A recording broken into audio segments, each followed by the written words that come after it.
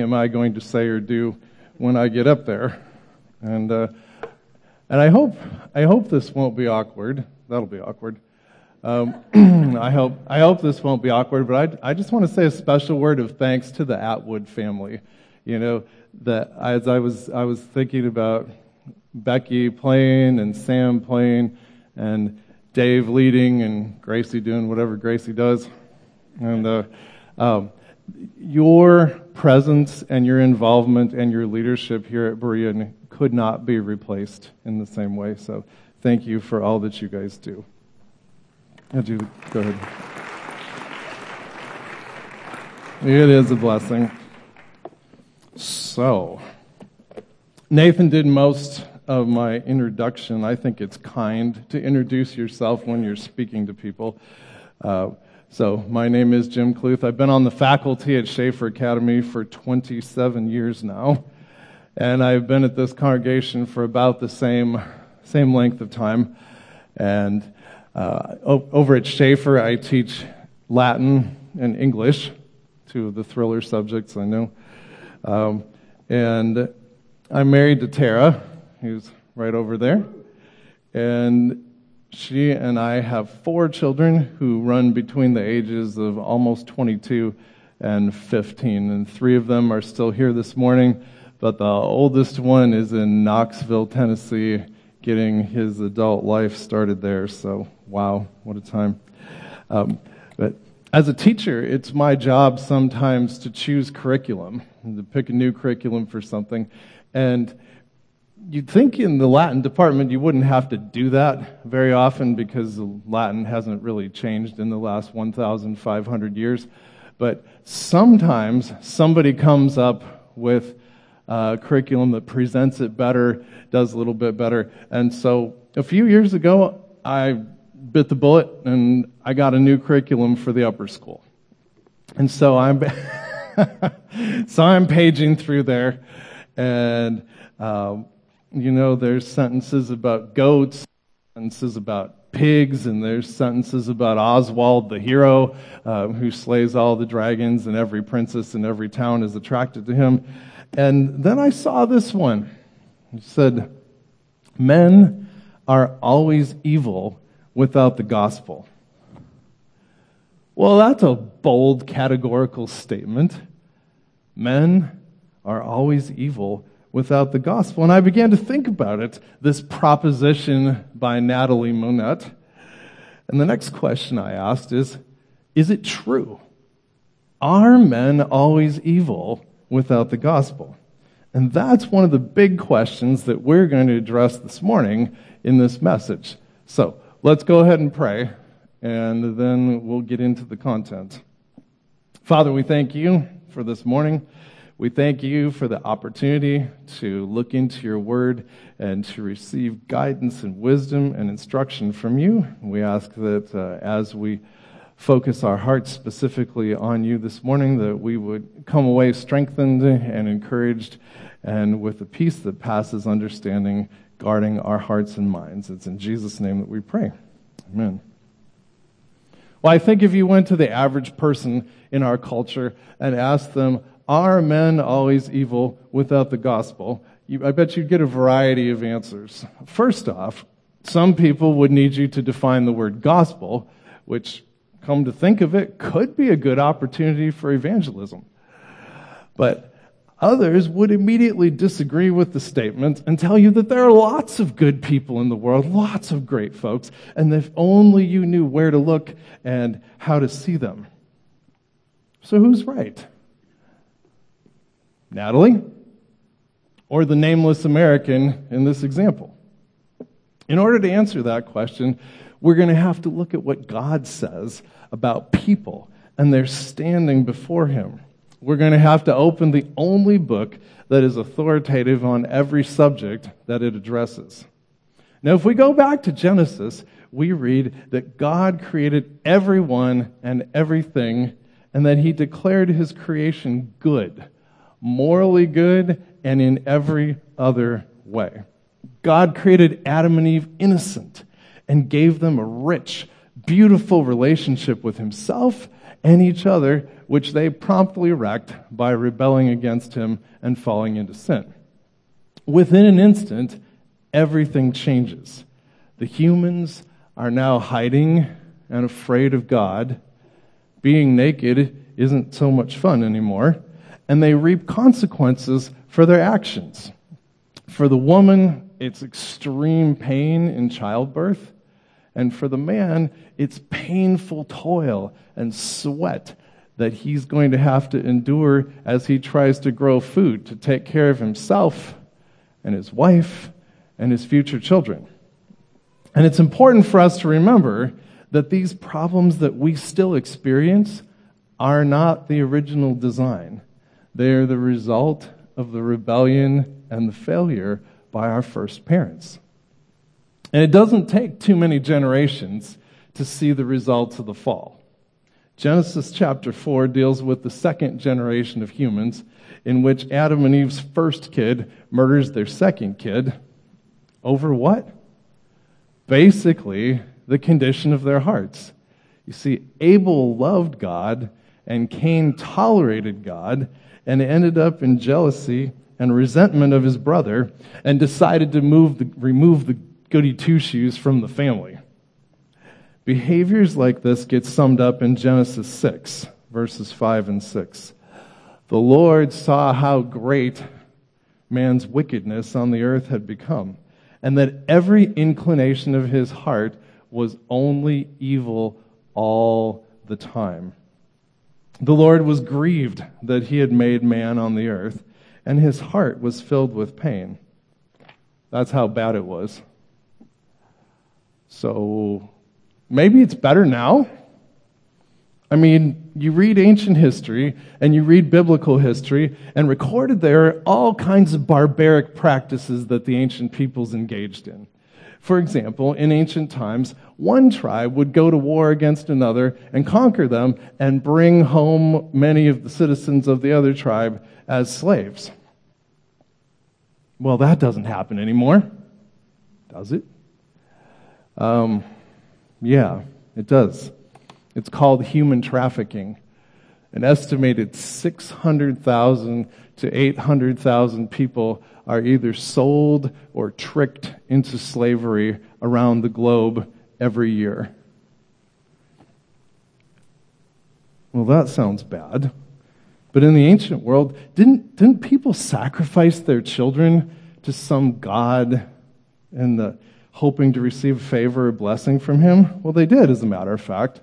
God warned his Old Testament people in Leviticus 20 not to engage in the worship of Molech, who wanted child sacrifice as a part of the worship.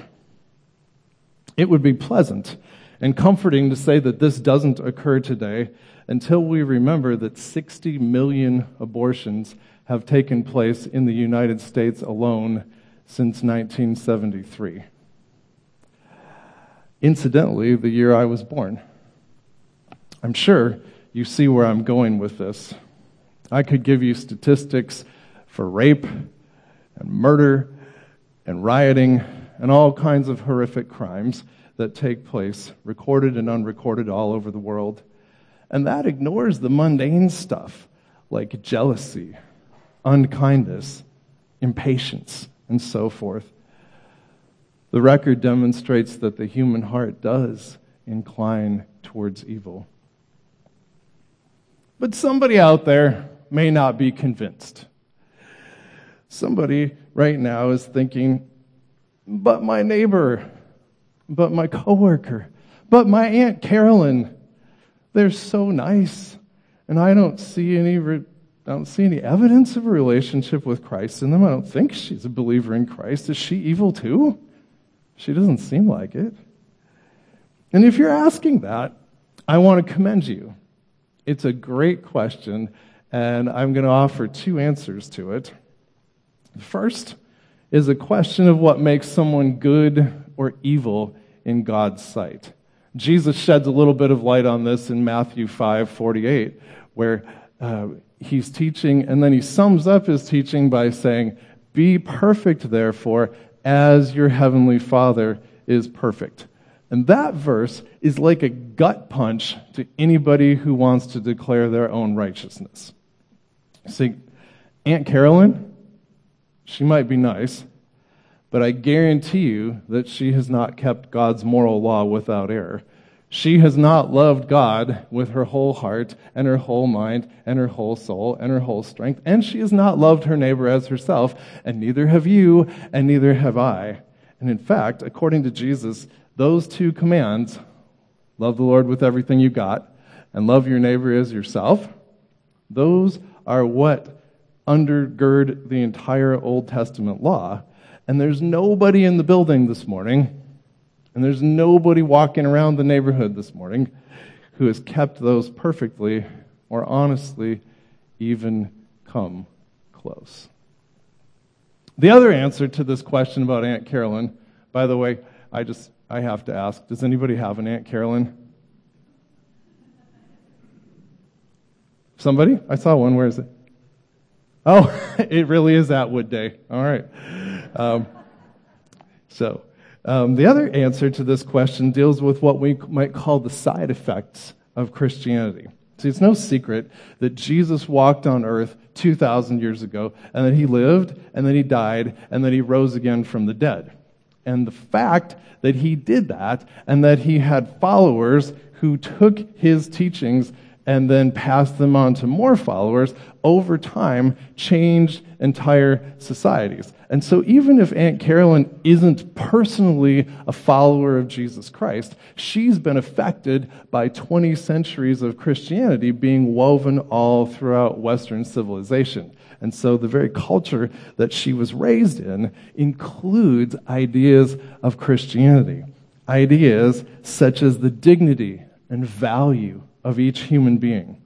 Ideas such as do unto others as you would have them do to you. Ideas such as self-restraint and modesty. The idea that your moral character is far more important than the amount of your possessions. Those ideas have been woven into the fabric of her life and her culture. If her culture had not come into contact with any of those ideas, Aunt Carolyn would probably be quite different. At one point, when Jesus was teaching in Galilee, the Pharisees and the teachers of the law traveled all the way from Jerusalem to ask him why his disciples didn't follow the tradition of the elders by washing their hands before they ate. What follows is what you might call Jesus owning the Pharisees. He ignores their question about human regulations and instead brings up a practice that they were involved in. I don't know if you remember this. They had a sneaky practice wherein they would take material resources that they had, and then they would say that those resources were korban, devoted to God, and then because those resources were devoted to God, that meant that they didn't have to share with their elderly parents who might be in need. And so Jesus calls them out on this, and he wraps it up by saying to the crowds, listen and understand. What goes into a man's mouth does not make him unclean, but what comes out of his mouth, that is what makes him unclean. This is in Matthew 15. The disciples at this point are troubled because, number one, Jesus has just upset the Pharisees, and number two, they don't understand what Jesus is saying either. And so in verse 15, Peter says, explain the parable to us. And I want you to go there with me, grab your Bible, and go to Matthew 15, and we're going to look at Jesus' answer. Matthew 15, and we're starting at verse 16. Matthew 15, 16. 15, 16. Are you still so dull? Jesus asked them. Don't you see that whatever enters the mouth goes into the stomach and then out of the body? But the things that come out of the mouth come from the heart, and these make a man unclean. For out of the heart come evil thoughts, murder, adultery, sexual immorality, theft, false testimony, slander. These are what make a man unclean.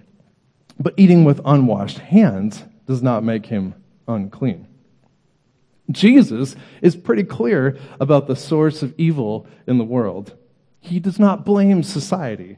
He does not blame the local Jewish government. He does not blame the Roman oppressors. He does not blame parents for whatever their failures might have been. He blames the heart. It's the very core of our being that sees the opportunity for something we want and concocts a plan and evil thoughts and resulting evil actions. Now, this is not to say that the evil inside one person doesn't often awaken the evil inside another person that until that moment lay dormant, but the fact that the evil was able to be aroused proves that it was indeed there. You may have heard theologians talk about the term total depravity when they're addressing the human condition outside of Christ.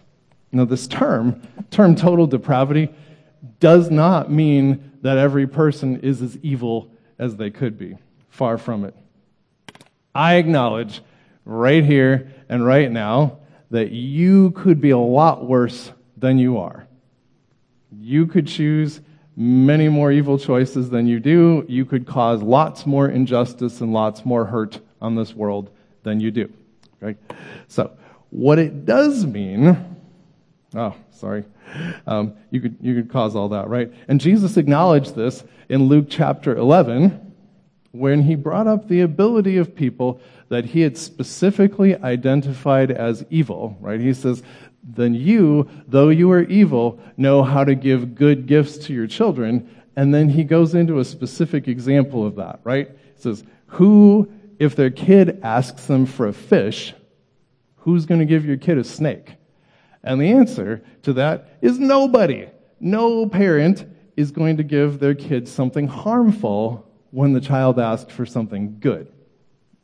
People, even in their fallenness, still retain some ability to do what is good and right. But back to total depravity.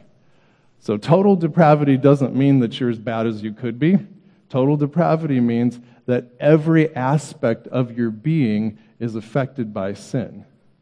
Your mind, your heart, your emotions, your will, your relationships, your relationship to the creation, even your relationship to yourself.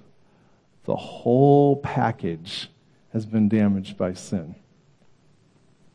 So the Bible as a whole, and Jesus in particular, doesn't give the slightest hope for you to be able to fix the moral mess that is you.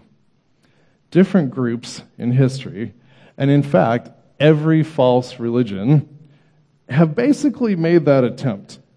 The attempt to somehow attain moral goodness, or at least the feeling of moral goodness. So I think about the ancient Greek philosophy of Stoicism. Right? The idea that the highest wisdom, the greatest virtue, was aligning yourself with the divine reason such that you would be unaffected by pleasure or pain. The ironic part of Stoicism, of course, is that if you succeeded at your Stoicism, that would give you pleasure, and then you would have to deny that pleasure in order to be a good Stoic. And no matter how Stoic you were, it would never uproot the evil that was stuck there in your heart. The Apostle Paul identifies the same problem in a different way. In 1 Corinthians 1:22, he wrote, Jews demand miraculous signs, and Greeks look for wisdom, but we preach Christ crucified, a stumbling block to Jews and foolishness to Gentiles. Christ crucified. That is the Bible's answer to every system of thought and every system that tries to deal with humanity's mess and the echoing emptiness in the human heart caused by our sin. The Bible says that God wanted to rescue us from sin, from having hearts that were in rebellion against Him. And so He sent His own Son to be the payment for our sin. God made Jesus, who had no sin, to become sin for us, so that in Him we might become the righteousness of God. And so instead of calling us to be better, be stronger, be more able to stand up against temptation, God calls us to do one thing: rest. Our job is to stop trying to tell God that we're going to be better, we're going to do better, and instead rest in the truth that Jesus was perfect in our place. He fulfilled the Old Testament law on our behalf. He walked in complete obedience to the Father and ministered in the power of the Holy Spirit. In situation after situation, he depended upon God's plan for himself and humanity, even though that plan resulted in him being nailed to a Roman cross. And the righteousness that he earned in his complete obedience is credited to our account if our faith is in Christ.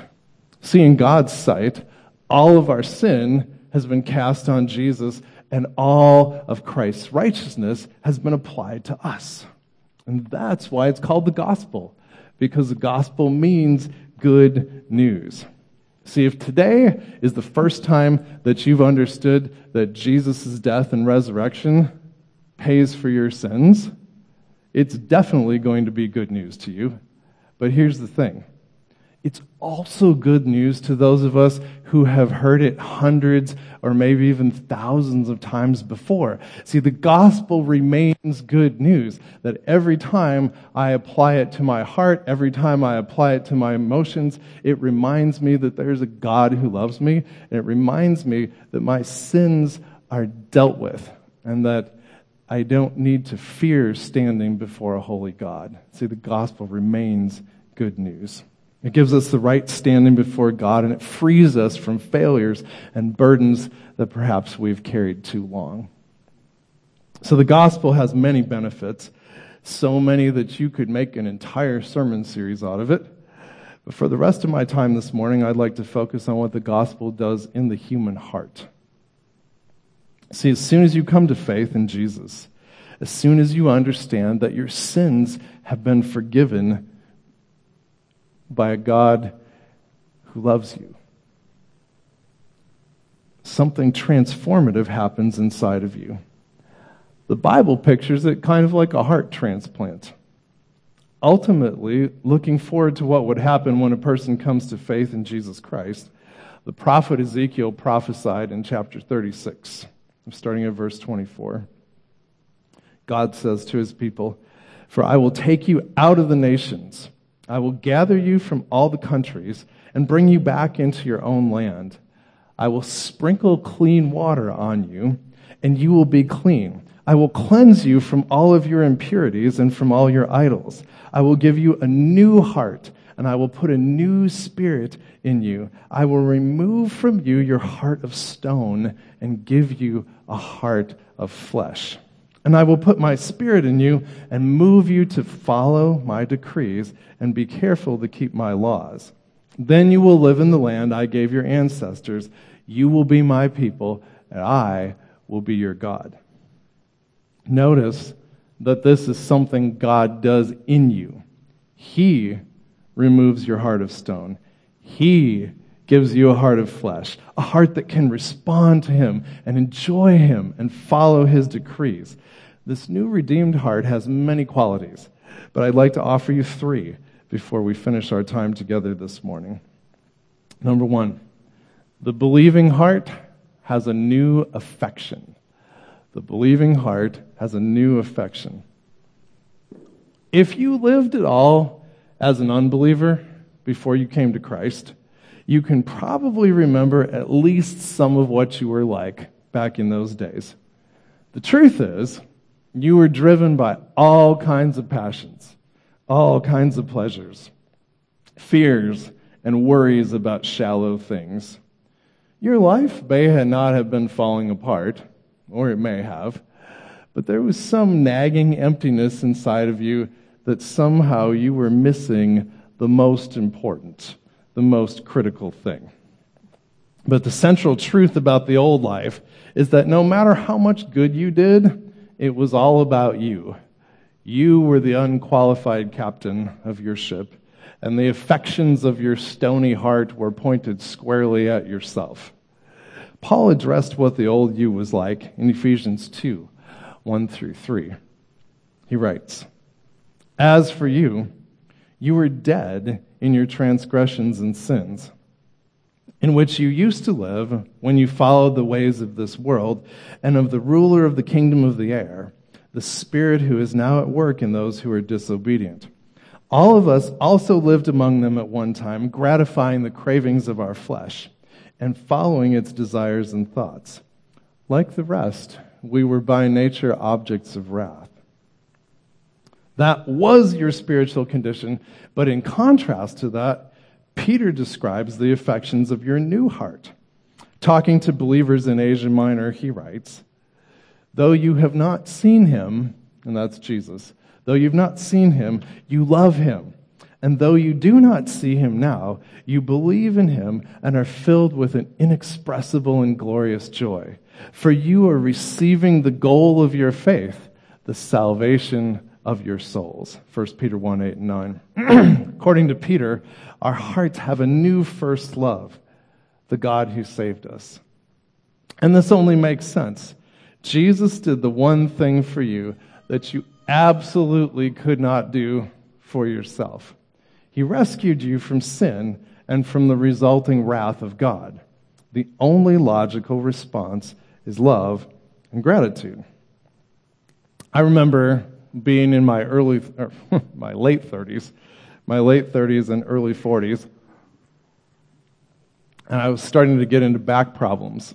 In fact, there was a season at one point, I think it was around 2010, that I was just in pain for weeks and weeks on end. And then Evan and I were playing ball in the backyard, and he threw one over me, and I ran back and I got it, and I reached down and picked up that ball, and something in my back went back into the right spot. And I was like, wow, I'm so much better. And that was temporary.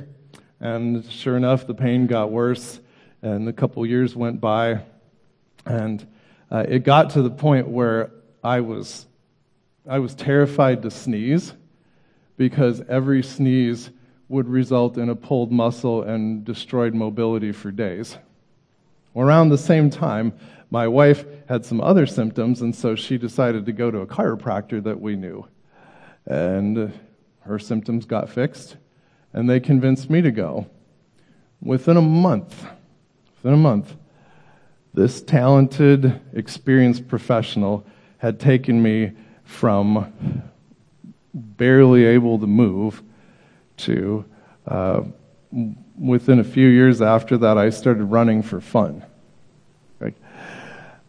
Well, my pain decreased by a factor of 10, and he cured health problems that I didn't even know that I had. And I can tell you, I have a lot of love and gratitude for this man. When I think of how crippled up and how debilitated I could be by this point, I get overwhelmed with thankfulness. And it's the same with Jesus Christ. When I think about how crippled up my soul could be today, when I think about how miserable the eternity facing me would be, I get overwhelmed with thankfulness to Jesus Christ, because he's given me a new heart and he's given me a new affection. Number 2, the believing heart has a new priority. Everybody's got priorities, some good, some bad. But the person who has come to trust in Christ has a new priority that overshadows all of the other priorities. As a Christ follower, your priority is bringing glory to God by loving him and by building his kingdom. You see, most kingdoms, you can look on a map and you can see there's the borders, right? So there's the borders of the kingdom, and these are the people who live in the kingdom, and they're the citizens of this kingdom. But Jesus' kingdom is different. He declared to Pontius Pilate, "My kingdom is not of this world. If it were, my servants would fight for me." Now, Pilate was puzzled, but we don't have to be, because we have an entire Bible full of teaching about the kingdom of God. It's what we're praying for when we pray the Lord's Prayer and we say, Thy kingdom come. We're asking God to bring His kingdom. It's what Jesus said was more important than anything. It's the pearl of great price. It's the treasure hidden in a field that was worth selling everything in order to buy it. It's the kingdom where I have my first citizenship. Now, let me tell you, I'm proud to be an American citizen. But best case scenario, my American citizenship will only last another 50 years. Right? Paul wrote about the citizenship that I have from now until eternity. Colossians 1:13 and 14. For He has rescued us from the dominion of darkness and brought us into the kingdom of the Son He loves, in whom we have redemption, the forgiveness of sins. And so as kingdom residents, we have a new priority. And then number 3, the believing heart has new empowerment. The Bible makes numerous, bold, in-your-face claims. Have you ever thought about that? Genesis 1:1. In the beginning, God created the heavens and the earth. That's a very fairly in-your-face claim. Okay? Bible makes bold claims all over the place. But one of the most interesting ones is that the Holy Spirit of the living God comes to dwell inside of you if you put your faith in Christ. God Himself lives in you. That is amazing. You can see how important this is by looking closely at Jesus and the disciples in Acts chapter 1. And then remember, not long after Jesus was raised from the dead, His disciples were asking Him, Lord, are you at this time going to restore the kingdom to Israel? And His answer is a complete change of subject. He says to them, this is Acts 1:7. He said to them, it is not for you to know the times or dates the Father has set by His own authority, but you will receive power when the Holy Spirit comes on you, and you will be my witnesses in Jerusalem and in all Judea and Samaria and to the ends of the earth.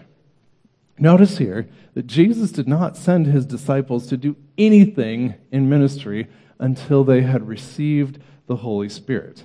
As soon as they were empowered, indwelt by the Spirit of God, they did all the things that were recorded in the book of Acts.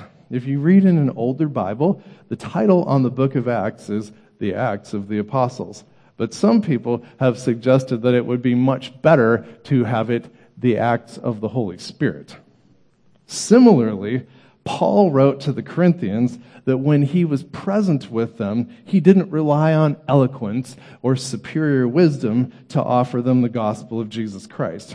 Instead, he writes, my message and my preaching were not with wise and persuasive words, but with a demonstration of the Spirit's power, so that your faith might not rest on men's wisdom, but on God's power, 1 Corinthians 2:5. Again, we see here the emphasis on bringing the message of Jesus in the power of the Holy Spirit. That same Holy Spirit dwells in you. Paul will make that point quite clearly in 1 Corinthians 12. Now, it's a little late in this message for a complete dissertation on the ministry of the Holy Spirit, so I will leave it at this. You are empowered for righteousness. You are empowered for godly living. You are empowered to be Jesus' witness from this moment until the day that you take your last breath, because your new self is spiritually alive and it is drawing nourishment from the true and living God. Now, my father, may he rest in peace, was always generous with his opinions, and he always hated sermons that didn't have a clear application. And I think it's interesting this morning that our guest who played saxophone with Becky and his wife actually knew my father a number of years ago, we found out. But he hated sermons that didn't have a clear application. So what do you do with a sermon like this one? Scott's last week, you remember Scott Mathis was here? Right? It was pretty clear what the application to that sermon was, right? It was a concrete, direct hit sermon. This one is a little more abstract. This one is asking you to think about your entire way of viewing the world, focusing our minds on the big concepts that shape our thoughts and affections. See, in a culture that constantly tries to tell us that people are basically good, we might begin to believe that people are basically good if we didn't get reminded of what we were when we were outside of Christ. We were lost. We were helpless. And we were alienated. There's a reason Ephesians uses the word dead to describe people's spiritual condition outside of Christ. So I think this message could lead you to greater humility. If your heart was evil before you came to Christ, and it was, and you contributed nothing to your salvation, and you didn't, then the reminder that your heart is no longer controlled by evil can definitely lead to a greater focus on the Lord and less focus on yourself. And all of that leads to joy. See, your new heart is capable of even now tasting the joys of heaven, as we read in the passage from 1 Peter. So, let's celebrate those things as we pray together. And we don't need to invite the worship team up because after I finish prayer, then we'll enter into a time of communion. Let's pray. Oh, gracious God, we thank you that our entire worship, our entire conversation this morning has been about you. We ask that as we wrap up this message, that you would impress upon our hearts the things that you want us to keep, that you would remind us that you're clear in your word that outside of you we have nothing spiritually good to offer.